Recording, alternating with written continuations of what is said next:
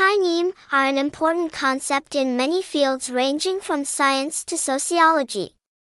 It can be defined as an idea or an abstract concept to explain a phenomenon, an event, or an idea. Learn more at https://traintailu.com/chi-neem. In science, concepts are an important part of the research and theorizing process. When scientists observe a phenomenon, they try to understand and define concepts to explain and describe it.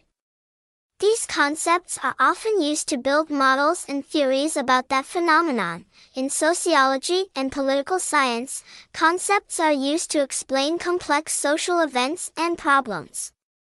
For example, the concept of social class is used to explain social structure and the relationships between different classes in society. In addition, the concept is also used in many other fields such as philosophy, psychology, and literature. In philosophy, concepts are used to explain issues related to ethics and values. In psychology, the concept is used to explain human psychological and cognitive processes. In literature, the concept is used to interpret literary works and analyze the characters and events in them.